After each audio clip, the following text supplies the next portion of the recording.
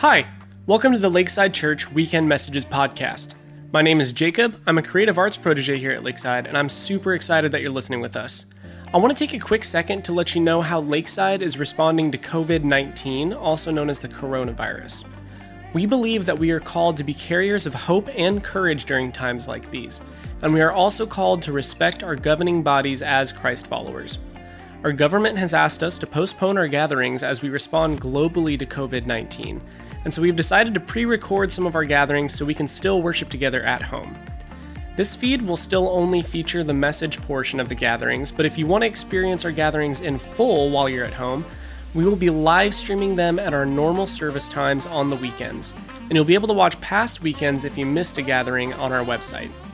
You can find links for these videos and updated information about everything we as a church are doing to respond to COVID-19 at lakesidechurch.com and on our Facebook page.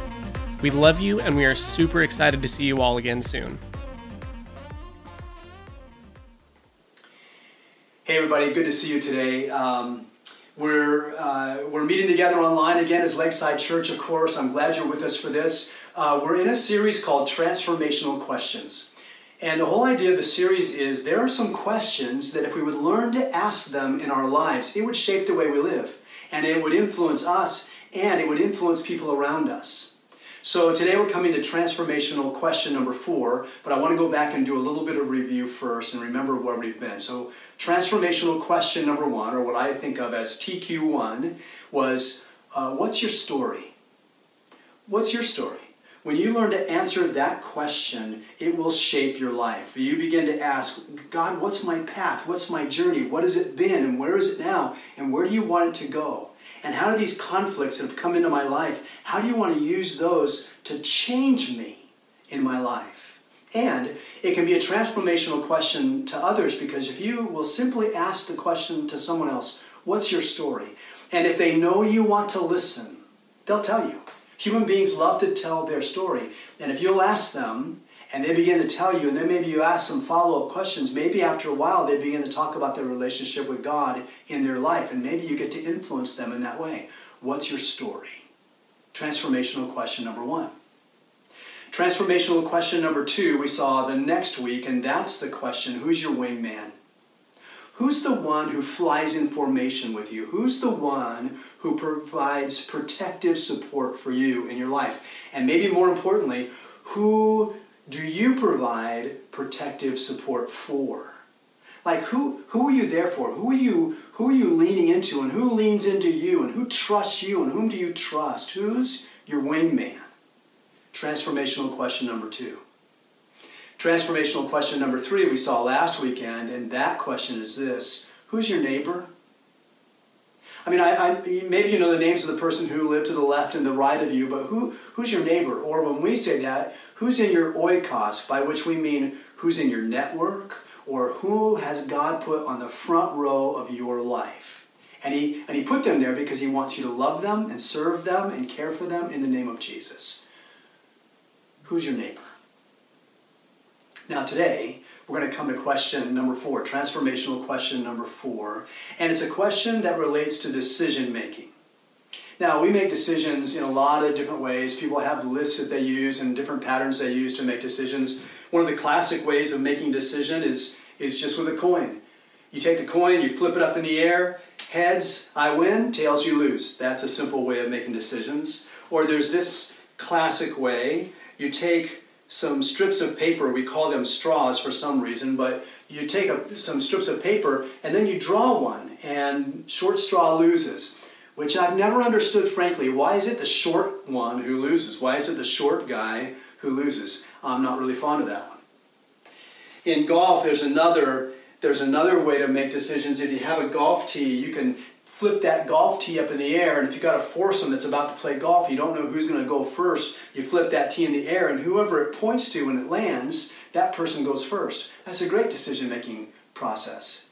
If the greatest decision you have to make is who goes first. Of course, there's the classic decision-making tool called Rochambeau, or rock, paper, scissors, right? So there's a way that works. So scissors cut paper, so scissors beat paper, and paper covers rock, which no one knows why paper wins, because it covers rock, and rock crushes scissors. It's a complicated thing to do, but it's a decision-making tool, mostly to play for a game to see who wins. So, and those are all great if the biggest decision you have to make today is takeout or delivery. Like, what are we going to have for dinner tonight? I don't know. Purchase a pizza. They'll bring it to us. Fantastic. But what if your decisions are bigger than that?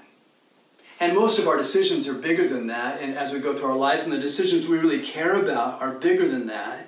And what if your life path hinges on a certain decision, like you know that this decision is going to change the course of your life? I have two sets of friends, two families who have just recently moved from California to Idaho. And they came to a decision point, and it's going to change the entire course of their lives. How do you make that kind of decision? How do you make the big ones? And especially if you're a follower of Christ, you go, it really matters that I honor Jesus in my decision-making process. I don't want Jesus to be in my life on Sunday morning at church and never in my life the rest of my time. I want Jesus in my life, and I want him in my big decisions. I want him to be shaping those moments when my life turns. And so there are big questions in our lives like what college shall I go to? Or shall I go to college at all? Or whom shall I marry? Or shall I marry at all? Or what job should I take? Or it may be even greater, what career path should I take? And when should I retire? And how should I retire? And where should I live? And there's all these questions that we have to ask that are life-shaping questions. And you want to make them right. You want to make them in a way that's significant for your faith in Christ. And that's where it gets stressful. Because many Christians believe that transformational question number 4 is this: what's God's will for my life? And then the stress level rises because we want to get it right. We don't want to miss it. And how would you know if you missed it? How would you know if you missed God's will? I don't want to miss it. How will I know?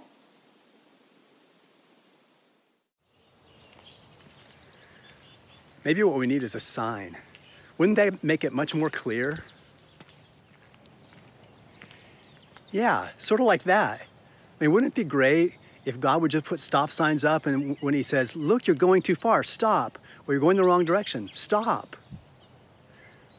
Although we tend to look at stop signs as suggestions, not real signs. So I don't know if that would help from God either. Maybe we need a map app. Maybe we need a God map app to say, go this direction, turn here, turn there, and you'll be good. Well, actually, God's will is a lot more clear than we ever suspected. God's will is actually much more clear than we may think. How do you know God's will? What is God's will for us anyway? Well, the Bible's pretty clear on what these things are. Like, let's look at some scripture. In fact, if you have your Bible and you want to follow along with this, we put a bunch of scripture in the YouVersion Bible app.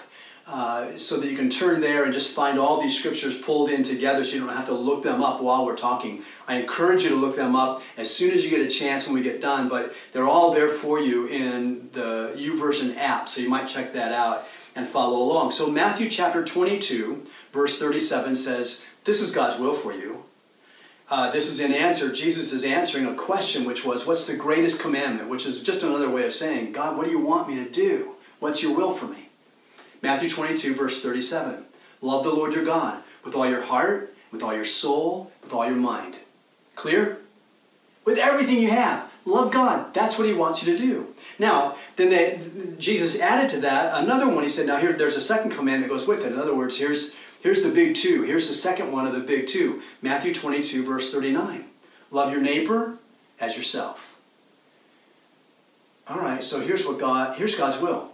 Love God and love your neighbor. Pretty simple so far.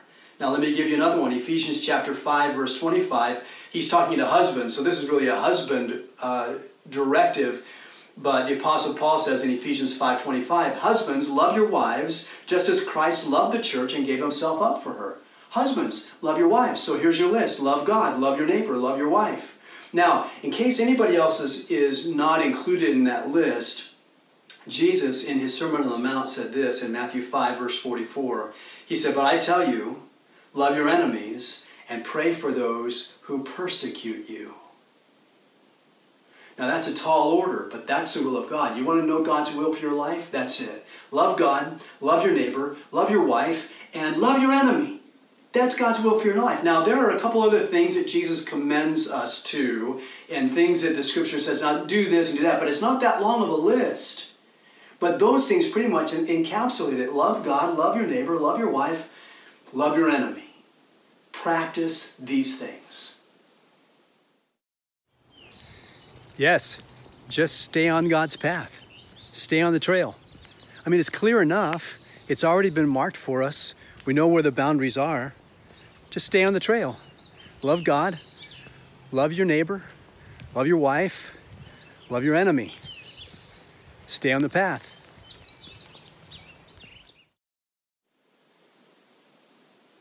And what if your path is not that clear? I mean, what if I have a decision to make and it's more specific to me? It's like, the Bible doesn't tell me what college I should go to. Should I go to Sac State or Stanford? The Bible doesn't say. You can't go to first hesitations in the scripture somewhere and go, what college should I go to? It's not in the Bible. And the Bible doesn't tell me who I should marry. Now it does say you should, if you're a follower of Christ, you should marry within the family of Christ, but it doesn't give you a name. It doesn't give you an address. In fact, speaking of addresses, the Bible doesn't say where you should live. It doesn't say if you should live in this town or that town. It doesn't say if you should live on this street or that street. I mean, what if the Bible doesn't tell me, like, where should I retire or how should that retirement work exactly? The Bible doesn't tell me those things. And what if I have multiple options?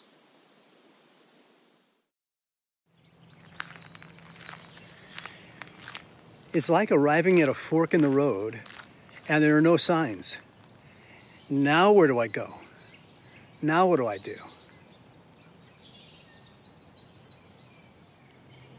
I have gotten lost on these trails before. I was running one day a while ago and I came to a fork in the road where I couldn't see a sign, and I turned left and I went up this path and it ended up in a cul-de-sac, and I was just stuck at the end of this cul-de-sac. I had to turn around. I don't want to do that with my life. Now, of course, turning around from a biblical perspective is called repentance, so it's not a bad thing. But what if there are no signs? If there is no sign, at least don't feel the pressure to ask, God, what's your will for my life? Now, you may say, well, if I'm not asking God what his will is for my life, then I'm cutting God out. No, you already know God's will for your life. The path is clear. Love God, love your neighbor, love your wife, love your enemy. The path of God's will is clear. You're not trying to cut God out. You're trying to seek who God really is. See, God's not into making you guess. I mean, right, if God's will for you, if it's up to you to find out what his will is, but God has never shown you or revealed to you or written down anywhere, this is what my will is, then you have to guess. And that puts huge stress on people that are passionate about God. But God's not interested in adding to your stress. God's not eager to make you guess. He doesn't get some kind of cosmic joy when he goes, look at that, they don't know what they're doing and they're trying to find out. That's not how he treats us. No, instead, when you come to the place where there's a fork in the road and you have to decide and there's no sign or there are no signs, then that's when you come to transformational question number 4, which is, what is the wise thing for me to do? At this point in my life, at this juncture, with this decision I have to make, what is the wise thing for me to do? Here's why you should ask this question. Proverbs 3, verse 35 makes this statement. The wise inherit honor, but fools get only shame. You want honor in your life? Learn to choose wisely. Learn to ask, what's the wise thing for me to do? Because the wise people inherit honor. Why? Because everybody knows they make good decisions. And you honor people who make good decisions. What is the wise thing for me to do? Why would you ask that question? Proverbs 12, verse 18 says, the words of the reckless pierce like swords, but the tongue of the wise brings healing. When you ask, what is the wise thing for me to do? One of the things that you will be considering is, what decision could bring healing? What decision could bring healing to my life? What decision could bring healing to other people's lives? The tongue of the wise brings healing. Healing is one of the bottom line core practices in the kingdom of heaven. When Jesus sent out his disciples, he said, one of the things I want you to do is bring healing.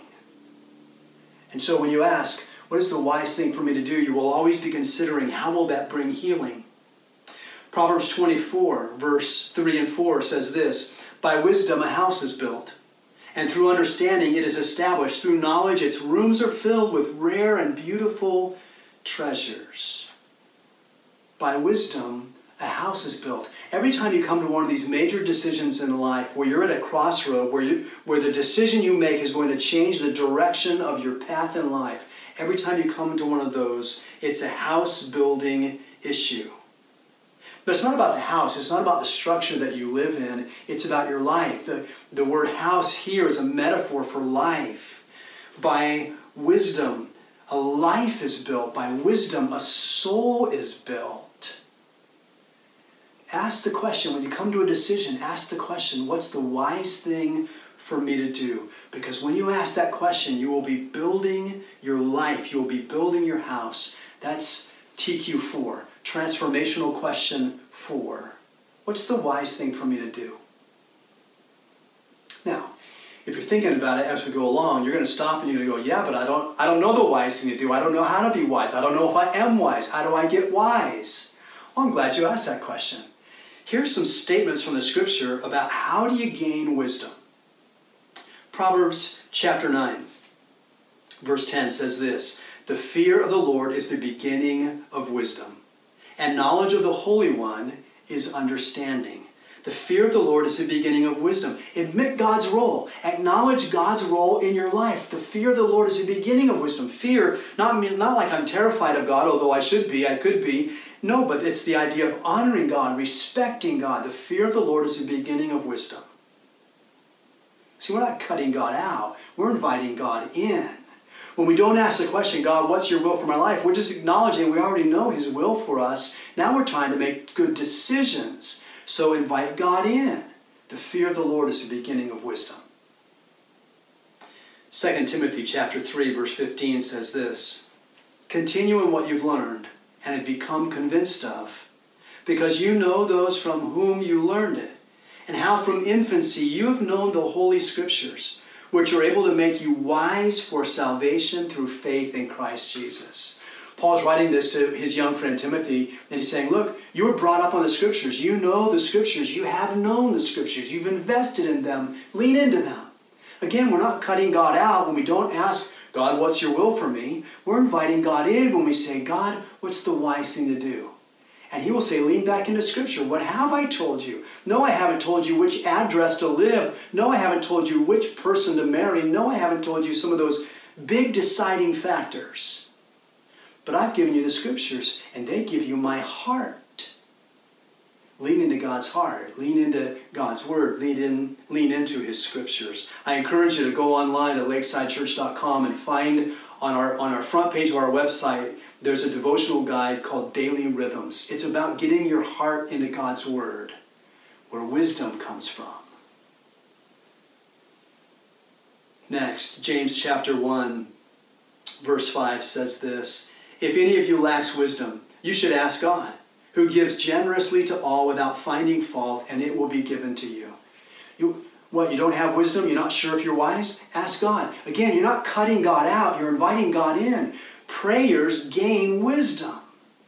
We spend so much of our time asking God for things in our prayers, but so much of prayer is simply being with God and letting him speak to you. And from that, from him, gaining his wisdom. Proverbs 13, verse 20 makes this statement, walk with the wise and become wise, for a companion of fools suffers harm. The Proverbs are full of statements, full of scriptures that say, seek advice. The wise person seeks advice. He says here, walk with the wise and you will be wise. That's transformational question number 2. Who's your wingman? That person that you fly in formation with, that person that you hang with, are they wise? Is he wise? Is she wise? Are they giving you good counsel? Who's your wingman? The wise walk with those who are wise. Why? Because they want to become wise themselves.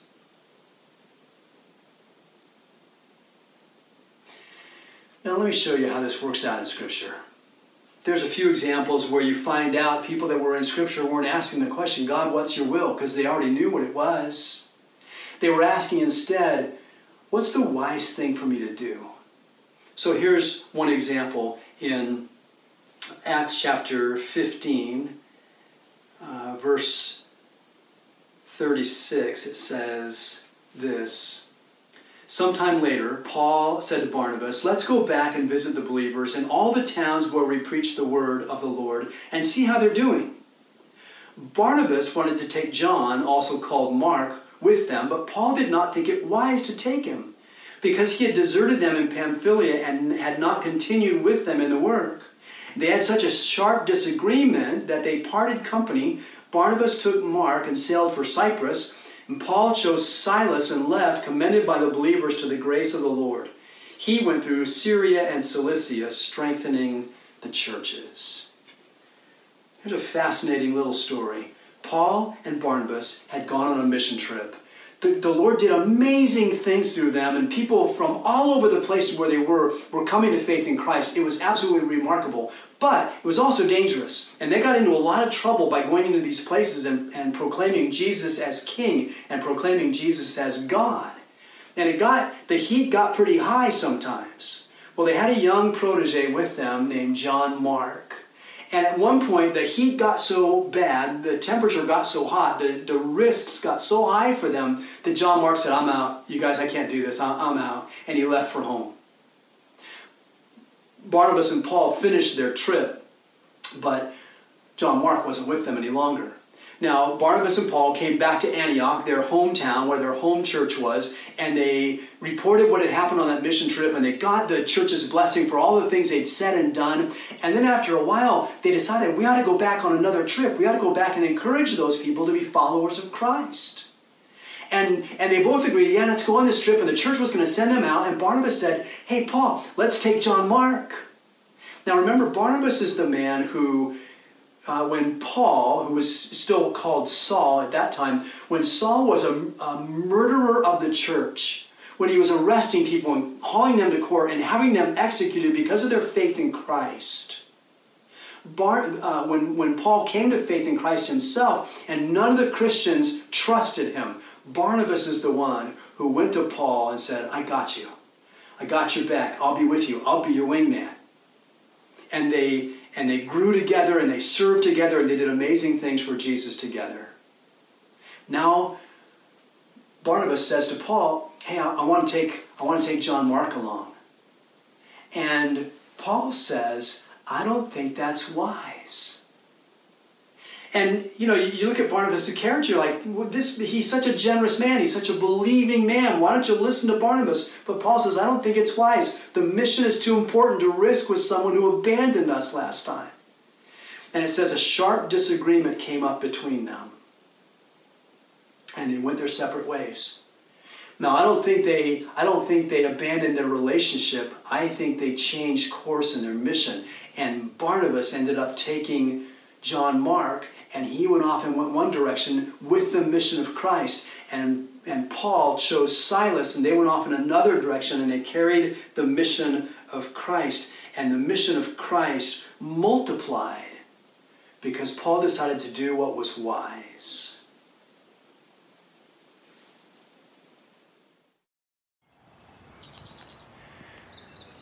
Transformational question number 4.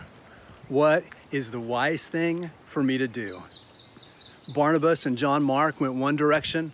Paul and Silas went another direction. And the scope of the mission doubled. What is the wise thing for me to do? Lord, I pray for us today. I pray that you'd lead us in the things that are wise. I pray that you'd show us the path you have for us. I pray that we would follow it. I pray that we would love those you call us to love, which is everyone around us. And Lord, I pray that we would love you with everything we have. And may we find the wise thing to do.